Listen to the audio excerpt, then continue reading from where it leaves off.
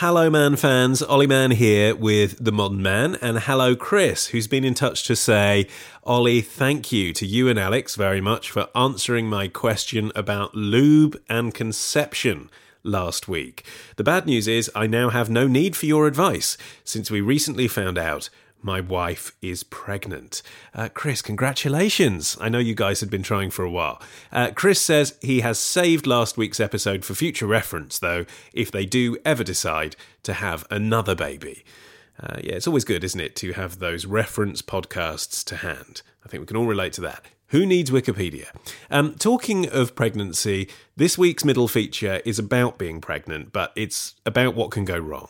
Not in a light-hearted way like in our How to Be a Dad episodes. It is a really emotional story this week. It's a couple of Man fans, Steve and Joe, who got in touch with the show and invited myself and producer Matt over to their house to hear their devastating experiences of trying to have a baby. It is very compelling. It will really make you think about how we discuss that subject amongst our friends and at work. But no two ways about it. It is a sobering listen this week. But, you know, we are a magazine show, Light and Shade. We are about real people's stories. That's what we do. And the rest of the magazine remains just as varied as ever. In this week's show, you will learn what Ollie Peart thinks about whilst he's having his chakras rubbed. You'll learn a good use for brown towels in your bedroom. And you'll learn why you should stop checking your emails right now. Let's go. On this week's Modern Man. The whole time on a knife edge of, is this going to happen? When's it going to go wrong? When's it going to go wrong? Scans, statistics, and searching for a heartbeat. When trying for a baby gets very trying, indeed. Rub dried up crocodile hearts on your phallus. And Alex Fox probes an anal question. But first, it's time to talk trends. It's the Zeitgeist, with a man who recently attended, was it the 50th birthday party of BBC Radio Solent? No, it wasn't. It was the 5th birthday of Breakfast in Dorset. It's Ollie Peart. We had an owl. We had Lauren Bannon, who's like a voice finalist. So last week, man fan Nicola tasked you with trying out a gong bath. That's right. You speculated that would be literally sitting in an upturned gong filled with water. Yeah, I was wrong. What happened next? Well, turned up at her house. It was in her house. Yeah. Usually, the reason I'm saying that is because usually she does these classes with groups of people, but rather than having a group experience, I went for a one-on-one sound bath. So I'm just going to correct you there. Not quite a gong bath, although gongs can be involved. Right. And I went in, and before we started, Nicola wanted to show me the instruments. There's the gong, there's the Tibetan bowl, and then there's the crystal bowl. Like, I thought I might go in and she'd be like, okay, come on in. Okay, I'm just going to dangle this thing over your face. It was none of that. It was like, you're all right, do you want a coffee? Right. Yeah, I'll have a coffee. And it was, work a day. Yeah, fine. And it was just here for a gong bath, mate, no worries. Here for a gong bath, don't worry.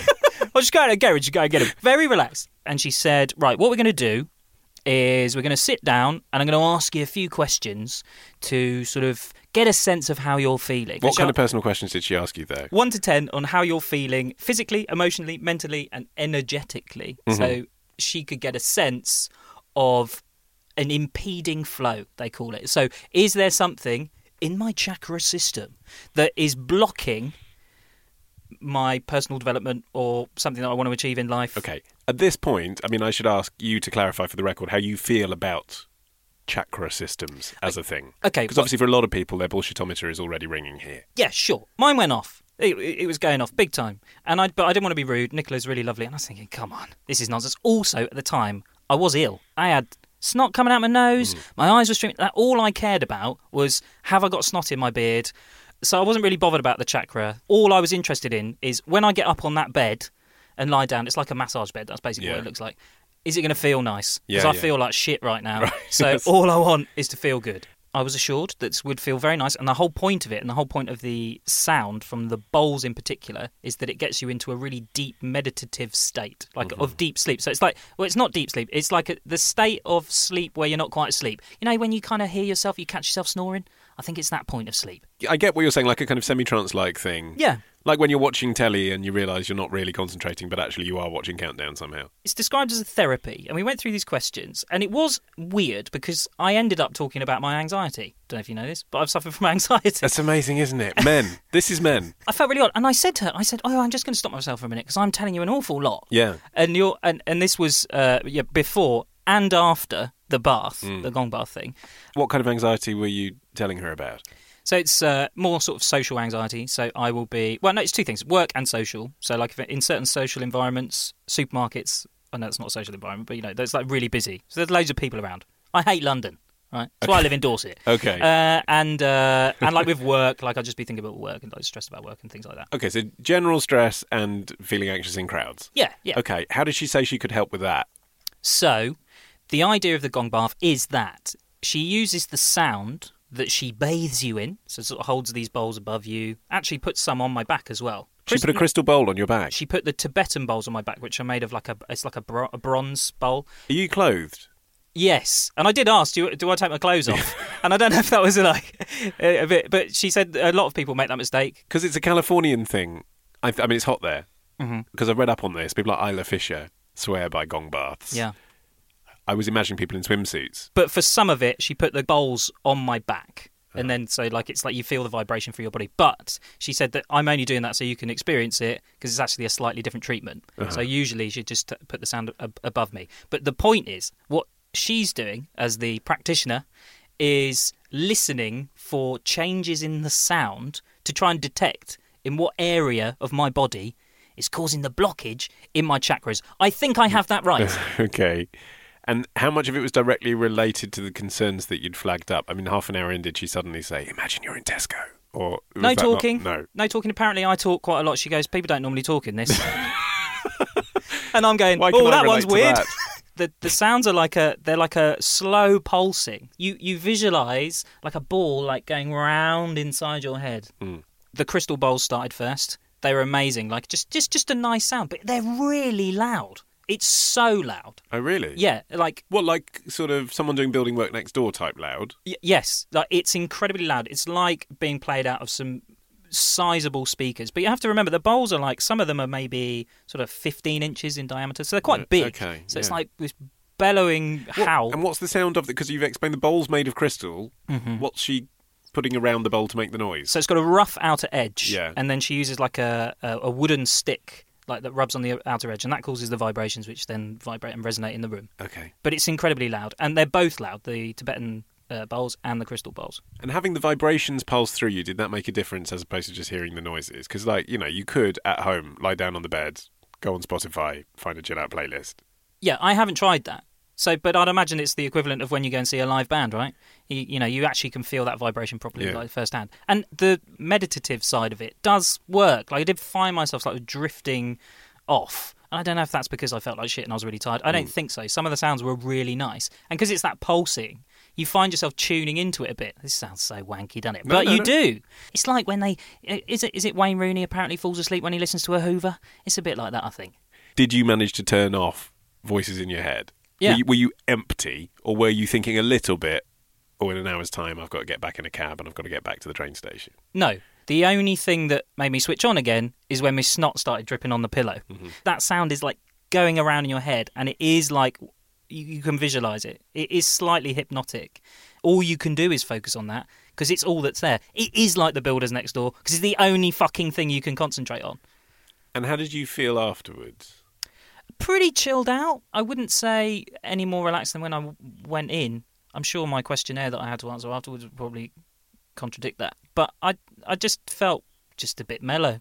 I think if you have a very stressful lifestyle and you just want to get away for half an hour, especially in the group ones, I think the group ones, it probably would be quite a nice thing to do. It is nice. It's just a really nice thing. And I also had a drum massage, which is a big African drum. And she hits the African drum and the vibrations sort of pulse against your body. So it's like it's supposed to be like a massage. And that was quite nice. Okay, well done. Right, time to set you your challenge for the week. I'm excited. And it's this, he says, passing him an object. That's a Nokia 3310. Yes, it is. And it's one of the new ones as well. It's not one that we've dug up from eBay. That's got a USB port on it and everything. It's like a bar of soap. You can play Snake in glorious Technicolor. Why do you think I might have just handed you a dumb phone? Sell drugs? No. The challenge comes from man fan Stefan, who says, I've had 2 personal injury calls in the past week, despite not having had an accident. Is it me, or are we all getting more robocalls? I would like Ollie to investigate where they come from and how I can avoid getting them. Does he not? He wants me to investigate. Yeah, he knows you're not a journalist, Ollie. He wants you to investigate it in the same way that Gloria Hunniford presents Rip Off Britain, I suspect. So what we've done is we've given you this dumb phone, and the idea being that's a brand new number, right? We've got your SIM card that is only registered to that phone. Right. What we want you to do is to register for as many junk services, call up as many of your friends as you can, text people from that phone for 1 week, and see how many, if any, robocalls you receive, and then try and work out where they're coming from and why you've received them. Use a phone, basically. Well, use the phone, but like provably for the very first time. Because if I said to you now, well, for a week, let's see how many robocalls you get on your smartphone, we wouldn't know the kind of dodgy websites you go to, where you've given that number or what you've registered it with. Whereas we know that is a vanilla, blank, dumb phone. Let's see what you have to do to get robocalls. I don't actually get them. I'd say only get about 1 a week. For what? It is usually those personal injury ones, actually. What it is, it rings, you pick up, you say hello, and they're quite good now because it's actually a person's voice, not a robot's voice. Isn't it? Hello? Yeah. Hello, and then you say, hi, I'm, whatever, I'm standing in Superdrug, so I can't really talk at the moment. And then they respond to what you've said. So they'll say, that's okay, I'm calling about, and then you realise it's a robot. Hello? Have you been involved in an injury? God, it's really good. Yeah, it is. Yes, I have. I've fallen over on the way into work. Give us your money, mate. £10,000. Good luck. Thanks.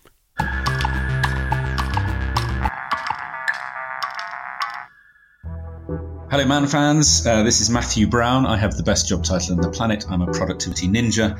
And today I'm going to give you my 3 top tips for managing your time, putting away distraction, and achieving maximum impact in your life. So my tip number 1 is get over email. If in the old days you'd spent half of your life dealing with correspondence, you would have been fired, and rightly so. So we need to get back to a slightly more old school way of working, where we deal with our correspondence for short periods of time and then just get on with our jobs. And if you want 2 micro tips, I would go with the following. First of all, switch off the notifications on email. That's the little email pop-ups, which will give you a lot more time just to think and do useful stuff. And the second thing is you can switch Outlook, so when it starts, it doesn't go to email, it goes to calendar. And it's a nice way of starting your day, thinking about where you are in the week and what you might have on in the day, rather than getting thrown into the mania of email. My tip number 2 is don't forget to go home. Simple fact is the work never ends, and you can test this. Get out your to-do list, put a time estimate by each thing, and then add up all the time estimates. And you'll find an interesting thing, which is you probably have 10 days worth of work on your plate to do today and every day, and 1 day to do it in. There's no conceivable way you can do that. Even if you worked 10 hours in the day, then you worked in the evening, then you never slept, ate, or went to the bathroom, you would never ever get all the work done. Work 9 to 6, and at 6 o'clock, stop working or go home. The most productive people I know have really clear start and end time to their working day. 9 o'clock start, 6 o'clock finish. And the least productive people I know work all the time. My tip number 3 is start the day really well. The normal way to start the day is as follows. It's called the reactive start to the day. Wake up, check email. On the commute into work, deal with email, fret about your day, get to work, dive into email. There's a much better way of doing it. It's called proactive start to the day. That is, get up, read the newspaper, don't look at email. On your commute into work, don't look at email. Read an improving book. Commune with your fellow passengers, whatever you feel is appropriate. When you get to work, again, do not look at email. Map out the 5 most important tasks. What are the 5 things that if you got those things done today and nothing else good happened, it would still be a really good day's work? And then go into email and see what's arrived overnight. And if something more important has come in, it needs to go on the list. And this is a really good way of starting your day in a high value way, rather than the normal thing, which is get to your desk, fart about with email for 3 hours, and before you know it, it's lunchtime. You can find out more about how to become a productivity ninja by visiting the Think Productive website at thinkproductive.co.uk or email me, matthew@thinkproductive.co.uk. Thanks to Matthew for his life hacks, sponsored by Podcast Lounge for Windows. Podcast Lounge is the new podcatcher for Windows 10 devices. It's an app where you can discover, subscribe, and enjoy podcasts. It features Spotlight, where you can find out about the latest and greatest podcasts. And today, it features the winners of the 2018 British Podcast Awards. And keep checking back for more curated lists from special guests. What will you get up to in the lounge? Go to Windows 10 Store and download your free trial of Podcast Lounge now. Now, we need to talk about miscarriage. Having a miscarriage can be devastating for women and their partners, but despite it being the most common kind of pregnancy loss, it's not something that's publicly discussed very often. So when Steve Peck wrote to me and said that he and his wife Jo wanted to come onto the podcast to share their story of having had not just one, not two, but recurrent miscarriages, I felt we should listen. This is their story. We were in the same maths class at school. It wasn't actually until we were about 18 that we kind of first got together.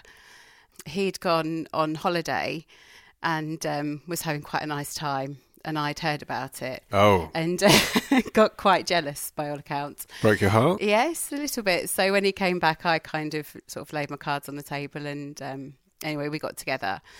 But at the time, we were very different people. I was a bit of a party girl, and he was a bit more laid back. Steve's a very chilled guy, and I was sort of wanting to go out and let my hair down quite a lot. So I went to uni and sort of we kind of parted ways. And then it was about 6-7 years ago, we just sort of filtered back into each other's lives. We were spending quite a bit of time together. He helped me move. I bought a house. He helped me move into my house. I think it was kind of on the cards. And then we went to a friend's birthday party. And again, he was talking to another girl, and I was very much the green-eyed monster.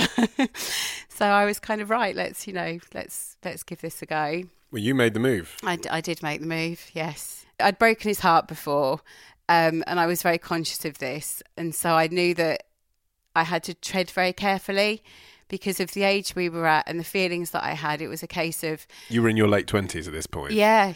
So and then so did you think, this is it, we'll get married, family? Yeah, I did, because I'd known Stephen obviously sort of for a long time, and I knew that if we kind of got back together, it was going to be for the long haul. I knew that in my head, I don't know about him, but I knew that would be it. We went in for the scan, and the sonographer said, "Are you sure about your dates?" And then, literally as soon as someone says that, you think, hang on a minute. It was measuring for a 6.5 week, which obviously I was 12 weeks. So basically the pregnancy, they sort of talked about viability, and they basically said it doesn't look good, but, we need to come back in 2 weeks to see if there's been any growth. It could be that you've got your dates wrong.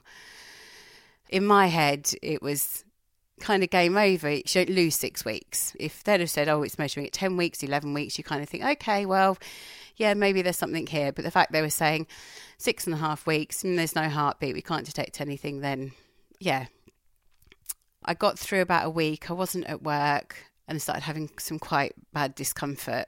Stephen was at work and he travels quite far around, so I phoned my sister. My sister was actually pregnant at the time, so she came and I was sort of curled up in the bedroom and having passed a few clots. And passing blood clots, is it very different to having a heavy period? Is it immediately this is something very wrong? Yes, absolutely. It's like you're passing something. It's obviously, if you're a woman, it's quite difficult to explain. But yes, it felt very different. It kind of felt that it was the start of a miscarriage.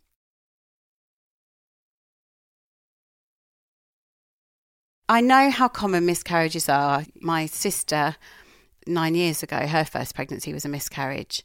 So I kind of knew that they happened, and I just thought that Steve and I, we were, one of the unlucky ones. Do you remember where you were when you found out that Jo was pregnant again? Probably would have been upstairs one morning. What did you feel? Oh, massive apprehension again. Not expecting everything to go wrong, but with what had happened the first time, there was a chance it would happen again.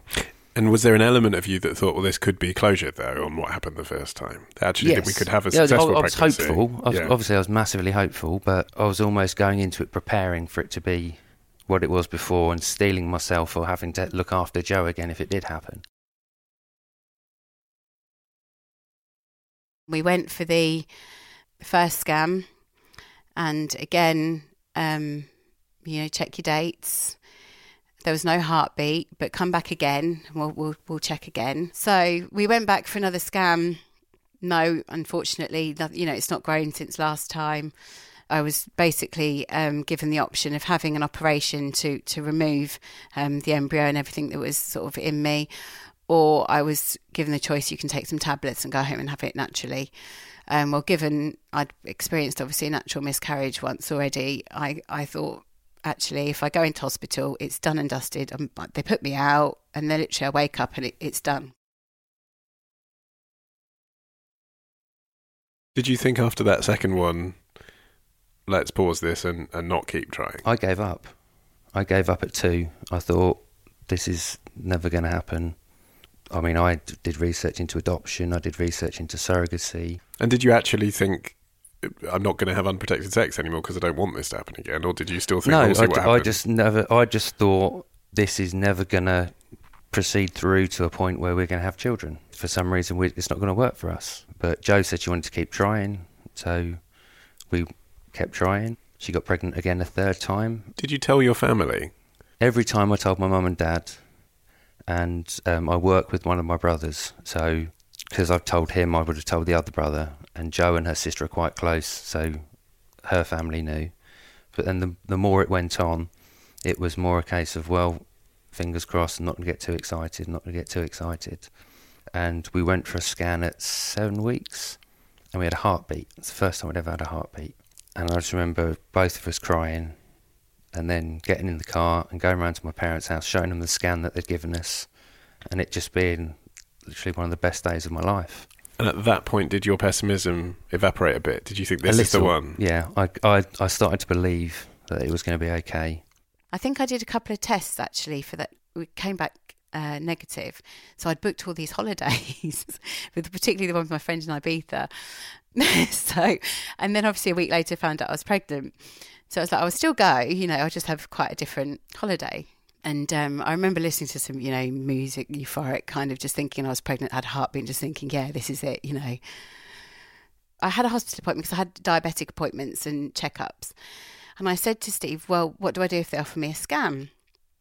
And he said, kind of, it's up to you. And I said, well, I think I will. On the basis that it's better to know? No, because I think if I'd have honestly thought at that point that there was any risk, I wouldn't have had a scan on my own. I think I would have waited for Stephen. So I went to the hospital appointment, and they said, when's your next scan? I said, I think it's booked in for 12 weeks. And they said, we've got some, we've got someone here today. Do you want a scan? So I was like, oh, yeah, go on. Steve and I talked about it, and we said if I was offered one, that I would have one. So sort of was in the room with the sonographer, and she'd obviously sort of put the gel on as you do, and she was sort of going over my tummy. And then she said, can you wait there a minute? And she said, I just need to get my colleague. And she left the room. And at that point, I just knew. So the other lady came in. She said, I'm really sorry, the heartbeat stopped. They went through the options. You can take some tablets to go home, or we can book you in. Book me in. So Steve didn't know at that point. He was helping a friend move. I kind of didn't know how to tell him, because I didn't kind of almost want to phone him, because it kind of didn't feel fair to phone him if he was out with the news. So I came home to see if he was home, and he wasn't. And I got in the car and drove to my sister's. And then she said, would you want me to phone Steve? So I was like, okay. So she phoned and just said, you need to come home. It's not good news. By that point, I'd gone home. I'd come home because I knew he was coming home, and then just cried. Just remember just kind of really, really crying.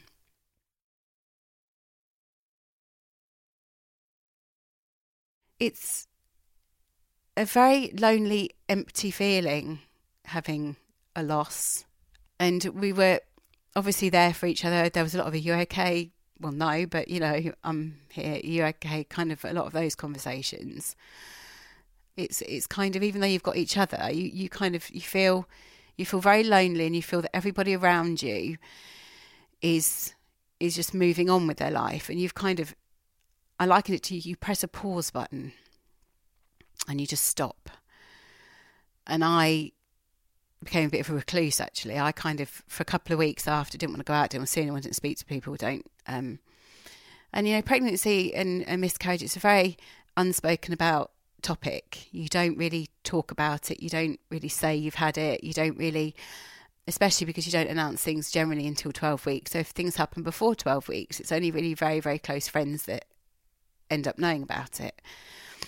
What I found really difficult was, particularly work-wise, where you have to kind of pick up and almost pretend that you're okay. Like, I'd have a couple of weeks off work and you're going like, "You feeling better now?" Because people think you've been off with a cold. Like, yeah, But you almost want to scream and say to them, "No, I'm really not. I'm not okay. This has happened." But you don't. You just kind of like, yeah, I'm all right, and just get on with things. Then we got referred to St Mary's in Paddington to go down to see their specialist people down there. In that 6 weeks period, Jo got pregnant for a fourth time. Week later, so Jo would have been 5 or 6 weeks. She started to bleed again. So we rang them up and said, "Oh, really sorry, Jo's had another miscarriage now." And they said, "Oh, well, because we've discharged you, you've got to go through the whole process again of being referred to us by your local hospital." And it had taken us 4 months to get that appointment in the first place. I just said to Jo, "We're not doing it anymore. I can't do it." So we went on the internet and found a private miscarriage clinic in Epsom and Harley Street. He just said, "Okay, yeah, there's clearly a problem. I don't know what the problem is." In a lot of ways, that was worse, because he did say, "But clearly something is wrong, because you've had 4 miscarriages, so we'll put you on a treatment program and see what happens." It absolutely consumed us. Trying to get pregnant, being pregnant, having a miscarriage, recovering from a miscarriage, trying to get pregnant, getting pregnant. So you just were on this constant cycle of pregnancy and pregnancy loss. And obviously there'd been sort of 4 at this point. I came off Facebook because I just couldn't bear to see any more pictures of people posting scam pictures saying, "Oh, we've got so-and-so babies due on so-and-so." It got to the point where all I saw was pregnant people. Everywhere you looked, there'd be a pregnant person in the street. Or we went to Centre Parks and we went in the pool and there was just babies and pregnant people everywhere. And we spent half an hour or 40 minutes, and then we both kind of made our excuses and left because we couldn't be around them. I found it physically difficult to be around pregnant people. What were you thinking when you saw a load of pregnant people?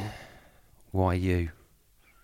It sounds really bad, but you'd see people on the telly, you'd see all the stories of heroin addict has baby taken away, and you just think, well, how come she get to have one? How come you can do this and we can't? Friends were they were getting pregnant and having children. We used to go down the pub on a Thursday night for the pub quiz. They'd all either have children or their girlfriends would be pregnant, and all they'd do was talk about babies and pregnancy. And so it got to the point where I'd make excuses not to go, where I've got an early start in the morning, and I found myself slowly withdrawing myself from going to the pub on a Thursday night because I just didn't want to sit there and look at my phone while they all talked about what they'd got, and I didn't. And I remember I don't remember which one of the miscarriages it was now, my brother-in-law is a good friend anyway. I remember saying to Jo, "Can you tell Beck to tell Ollie I don't want to talk about it? If I need to talk to him about it, I'll talk to him about it, but I don't need him to come and offer to take me out for a beer, and I don't need to talk about it. I'm better off just bottling it up and dealing with it myself." And there was around that time, there was about 6 babies born in our friendship group. One of my friends, he's had a hard life. He's had some stuff happen to him, and he got all he's ever wanted is children, and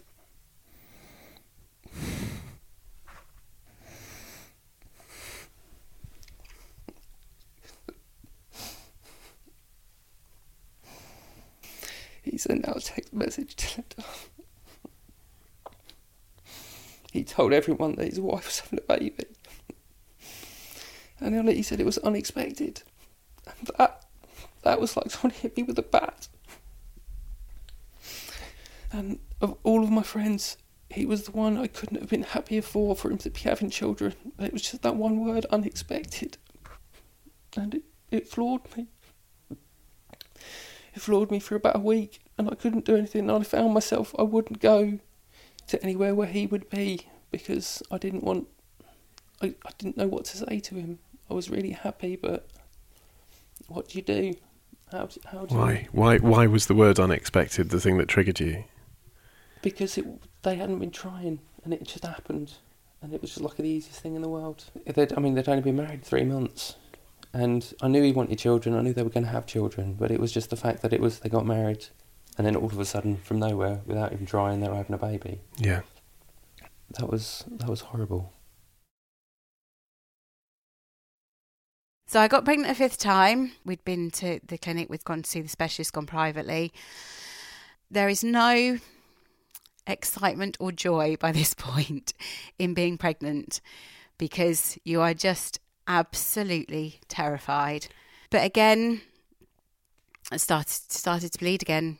About a week later, we phoned the clinic and they upped the treatment. I said to him, is it possible it might be me that's the issue here? He said, well, we don't know. So we went off. I had the tests done.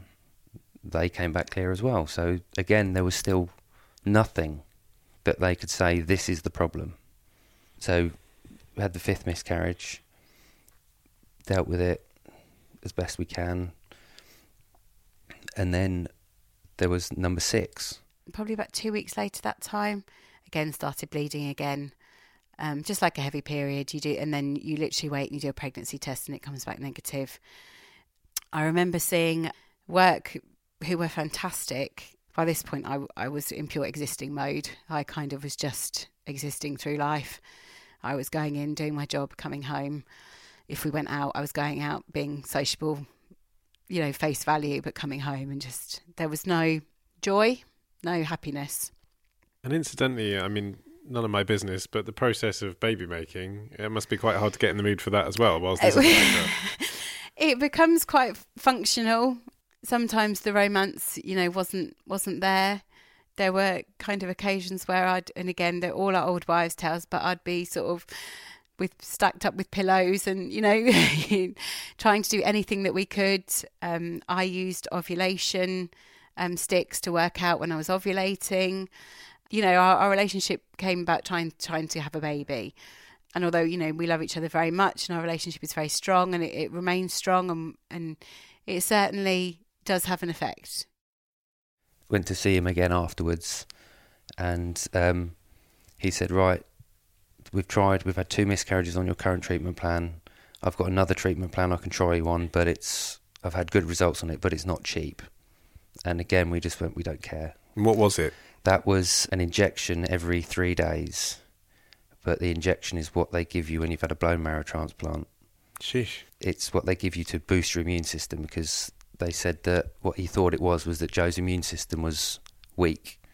So her body couldn't cope with being pregnant, so it was just always right, I don't know what that is. Get rid of it. Whether it's lucky or not, I fell pregnant quite quickly. So in some ways, I don't think it gave us long enough to recover. We'd booked a holiday in Cornwall. Literally had the scan, the 7-week scan was on our way to Cornwall. So we got up at like 3-4 in the morning. And it was kind of, we were like, what if it's bad news? And we were like, well, actually, if it's bad news, we're going to Cornwall for a holiday. We're going to be miserable wherever we are. So why not be miserable in Cornwall where we can at least be together? So we'd actually already had that conversation of what if we go and it's, and it's not good news. So we had the scan But I remember him sort of saying, "Oh, it's good news," and he said it's twins, and I just it was the strangest feeling. Just the sheer shock of it being twins was just, yeah. I think I was in full on shock at that point. 2 heartbeats, everything looking absolutely as it should be. We were just stunned, and we went outside, and Jo rang her sister and her mum and dad, and I remember wandering around, and I realised I was looking at women's shoes in sport and soccer in Epsom.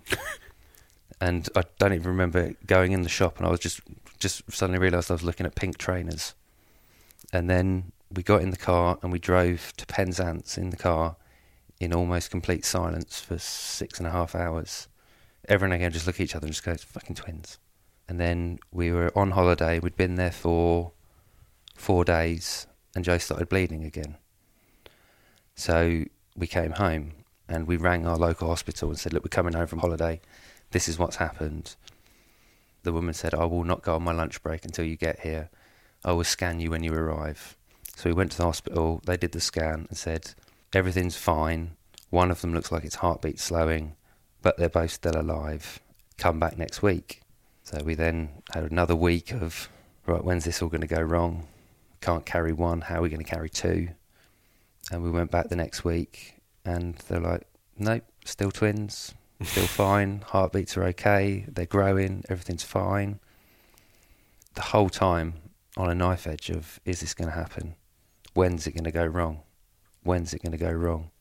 One of the midwives who did the drip for us, she said, "You can have a baby at 24 weeks and they can survive." So we thought, right, we get to 24 weeks, that'll be our first milestone. So we got to 24 weeks, it would have been my grand's birthday. We got to 26 weeks, which would have been my brother's birthday, or is my brother's birthday.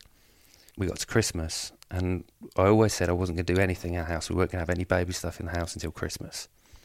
So I finished work for middle of December, and I decorated the nursery. And that was a big thing, that we're getting ready for them now. Jo woke me up at about 12:30 at night and said, "I think I'm having contractions." This was at just under 32 weeks.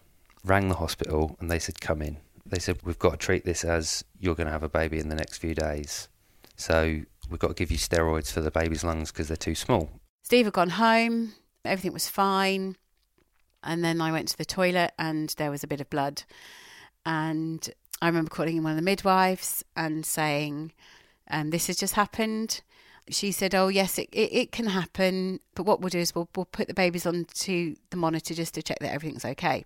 The midwife came back in and I said, "I think one of the heart..." Again, I wasn't kind of really sort of panicking about it. I said, "I think one of the heart rates has dropped a little bit." And she looked at it and then she turned around to me and said, You're going to have your babies tonight." I was like, "What?" and she said, "Twin 1 is in distress and we're going to need to get them out." So literally she said, "Can you phone your husband?" So I phoned Steve and literally I said to him, "You need to come in." And he said, "Okay." And that was the conversation we had. You need to come in. He was okay. Thought about making a cup of tea and thought, no, I'll have a cup of tea when I get to the hospital. They threw some scrubs at me and said, "This is happening now. Put these on." And then things just happened so quickly. We were wheeled into theatre. They did the epidural, sprayed my back. I remember them putting the catheter in and the midwife saying, "I can feel a foot." You can't see anything because you've got a screen, obviously, with a cesarean. The doctor said, we'll take them away and make sure that they're okay. And we were asking, is it a boy, is it a girl? And they couldn't tell us to start with. And then it was like, first baby's a girl, second baby's a boy, but still hadn't heard anything. And all of a sudden I heard Harriet scream. And that was, I'm a father. That's what we've been waiting for a very long time. For 4 years. And then Barley screamed. And then they said I could go and see them. So I went to see them in the corner with loads of people working on them. And then they literally wheeled them on a little table, showed them to Jo. And then they were gone. They were in special care. So we were there for 3 hours, I think, waiting for them to come back to say, "Yeah, everything's fine. This is what the score is." there was not one day that I believed that everything was going to be okay. So until they were here and someone saying they're all right, I think it was just a relief. I always thought that they would be born early just because of the pregnancy. Obviously, 8 weeks early was a bit of a shock. Obviously, I always had hope, but you always had that seed of doubt that it would ever happen. And obviously, to be blessed with 2 babies and a boy and a girl. Steve wrote into the show and asked us here to interview you both because he said this is a subject that isn't discussed very much. Why do you think that is?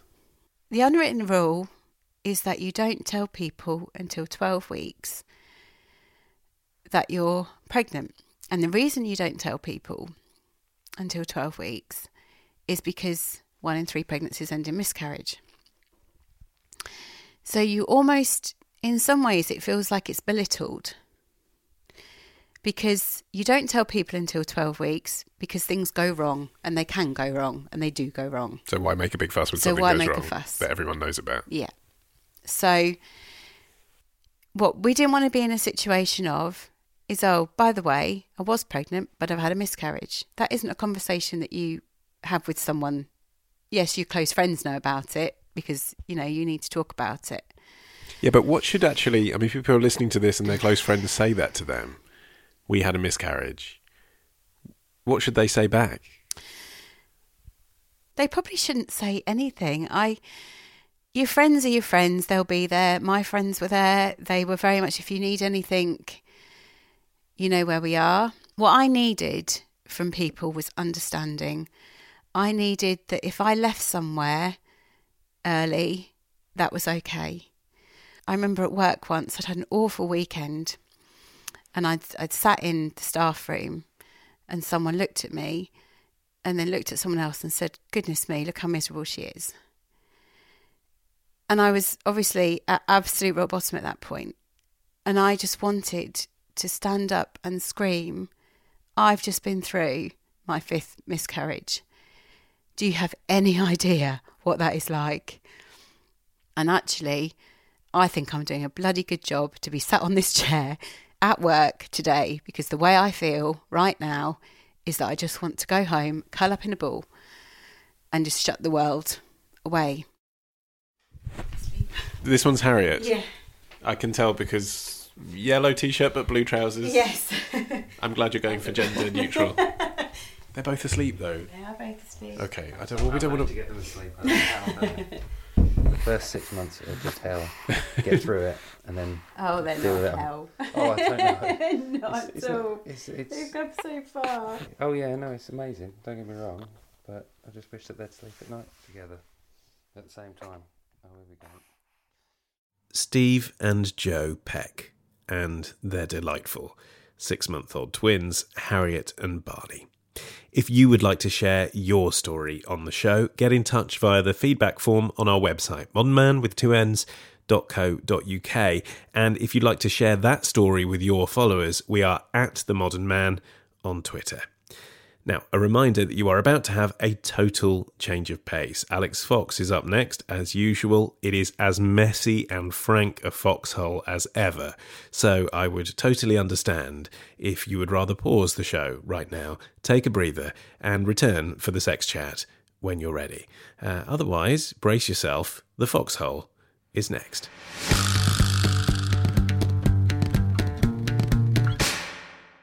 Before we find out what your challenge is for next month, let's pause to thank our sponsors for the Zeitgeist this month, BBC Maestro. Yes, BBC Maestro is a subscription-based streaming platform.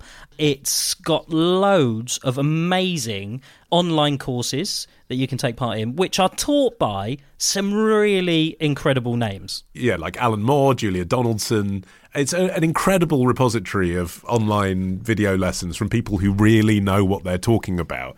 I'm really excited because Bill Lawrence is on there. Do you know who that is? I don't. Should I know this? It's a geeky thing to know who he is, but he's a comedy writer. And he's done an online course for BBC Maestro in writing comedy for television. He's the guy behind Scrubs and Ted Lasso. The thing about these courses is they're long. Like, it's not just guy talks to camera for half an hour and shares some tips that you'd get if you went to go and see them speaking at any literary event. He has done a bespoke 21-lesson, 4.5-hour course on how to write comedy for TV, how to pitch, how to work with actors, how to find your voice.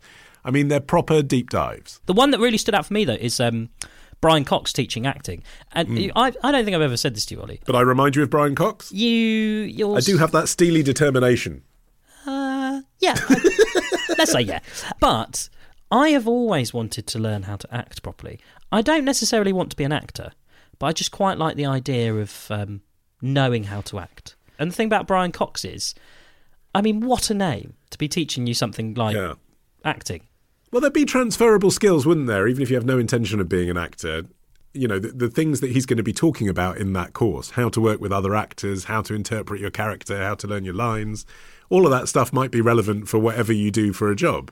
Yeah, I was thinking more of explaining to my other half that I did put the clothes away.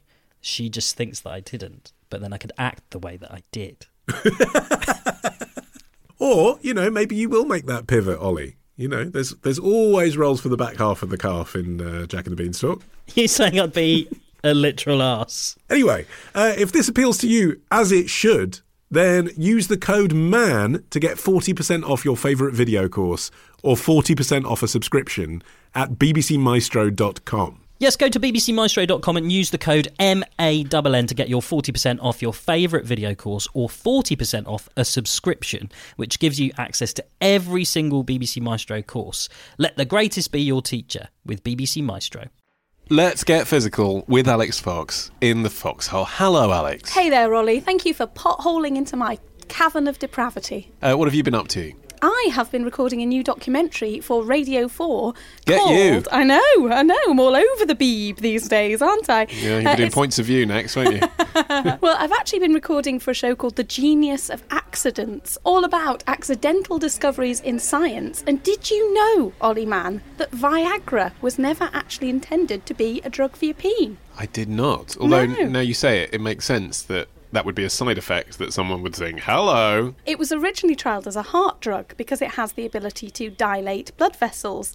And nurses found that when they were doing the rounds on wards full of patients that were being tested on, that these poor fellas were trying to shroud their crotches because they were having this unfortunate side effect. Are you sure you're not just confusing the history of Viagra for Carry On Matron? Did you know that the first mention of impotence actually as a health issue goes all the way back to ancient times, 2000 BC, among the papyrus scrolls of Egypt? So I bet they weren't crediting psychology with it then. Was it the gods punishing you? What was the deal? it was the result of an evil spell. Right. And the best way to undo that hex, apparently, was to rub dried up crocodile hearts on your phallus.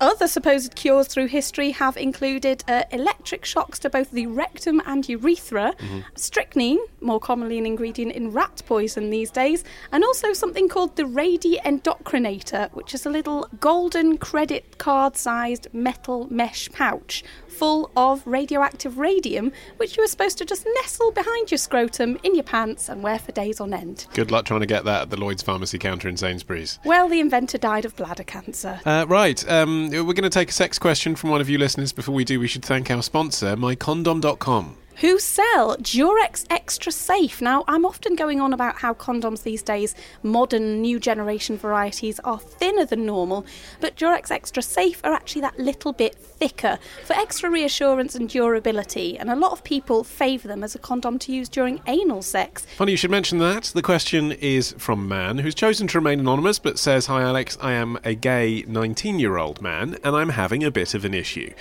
I have mild IBS, as it runs in the family.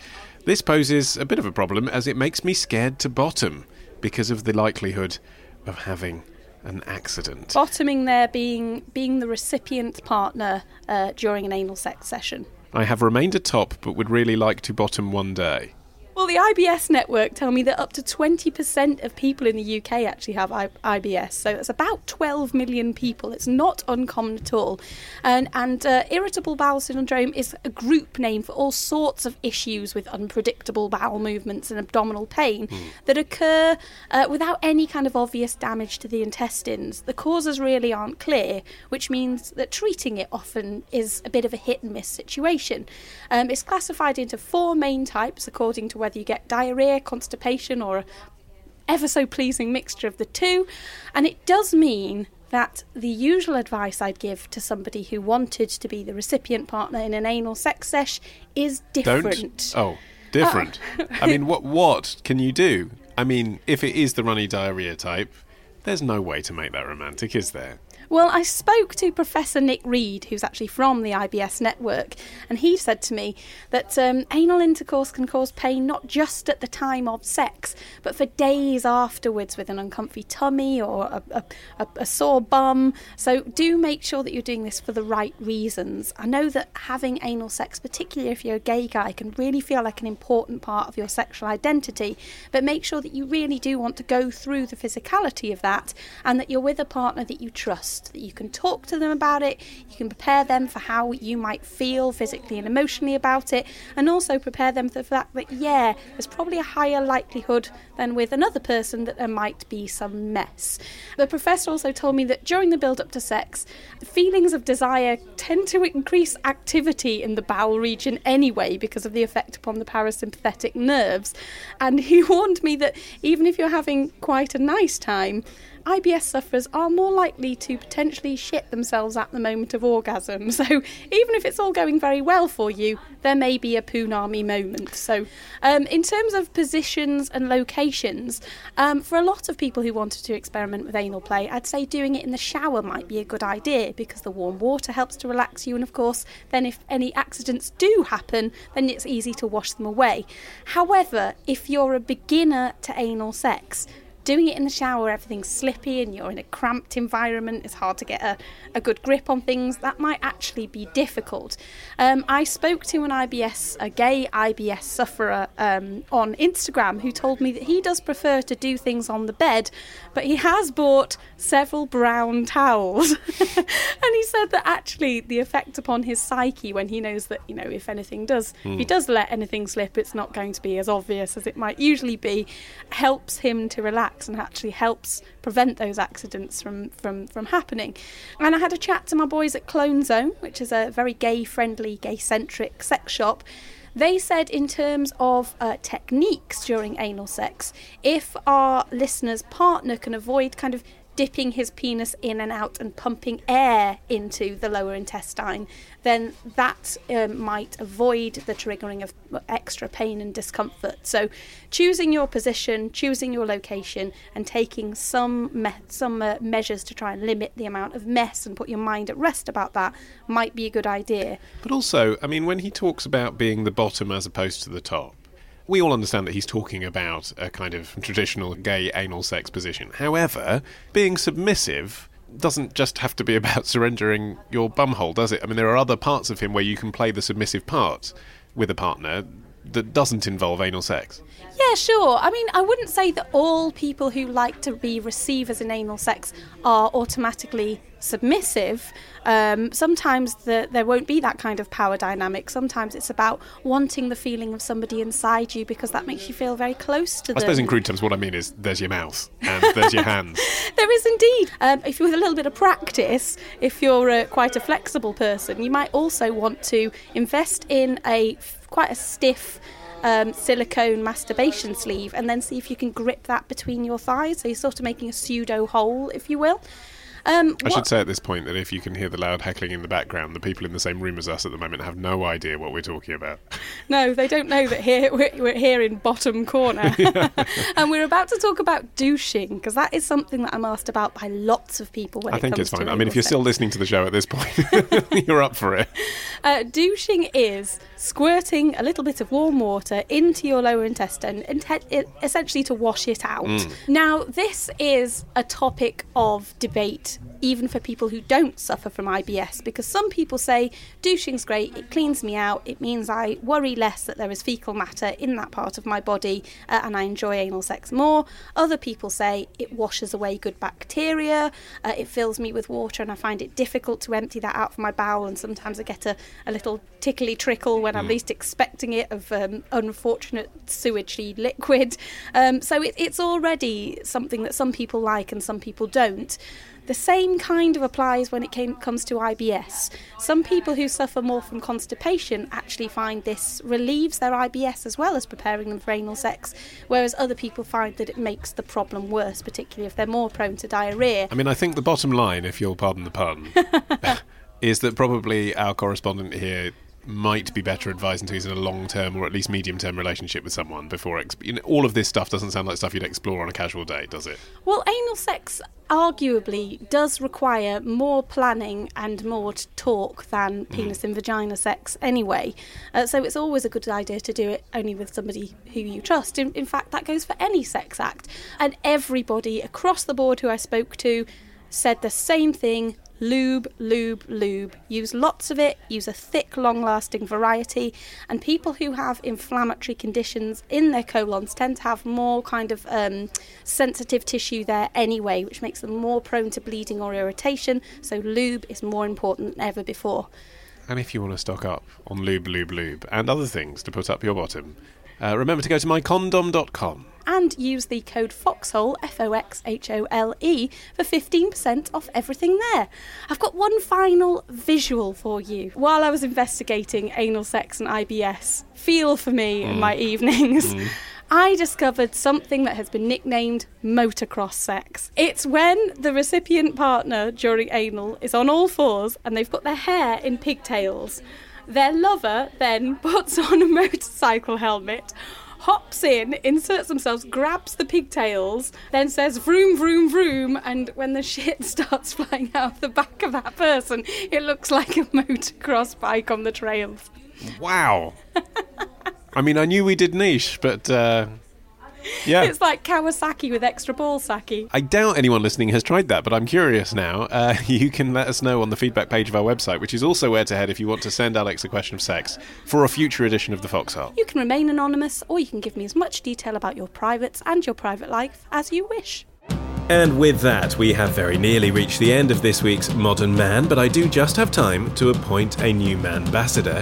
It's Mikey in Dubai, who says, Ollie, I'm a big fan of the show. It is the highlight of my week. Ollie, I am sending you all some Vimto money. Not beer money, as you need an alcohol licence out here and I don't want to be in trouble. Thank you, Mikey. I now pronounce you man-ambassador for Dubai. Congratulations. And if you would like to support the show, like Mikey, and help us deliver 30 quality episodes per year, just head to modernmanwith2ns.co.uk and click Beer Money. Music now, and our theme is by Django Django from the first of their two great albums, and stand by for our record of the week. It's by Helona King, it's called Cacophony, and I can't think of a better way to end this week's emotional roller coaster of a show. I've been Ollie Mann, the producer Matt Hill, and we'll see you next Tuesday. All those blind fixations of your own creation, oh, the humble reprieve, the applause and the grief, just the same. Now your mother calls you from the depths, she draws you in. Oh, but I just can't believe those thoughts were burning holes in me. I realized that nothing was guaranteed.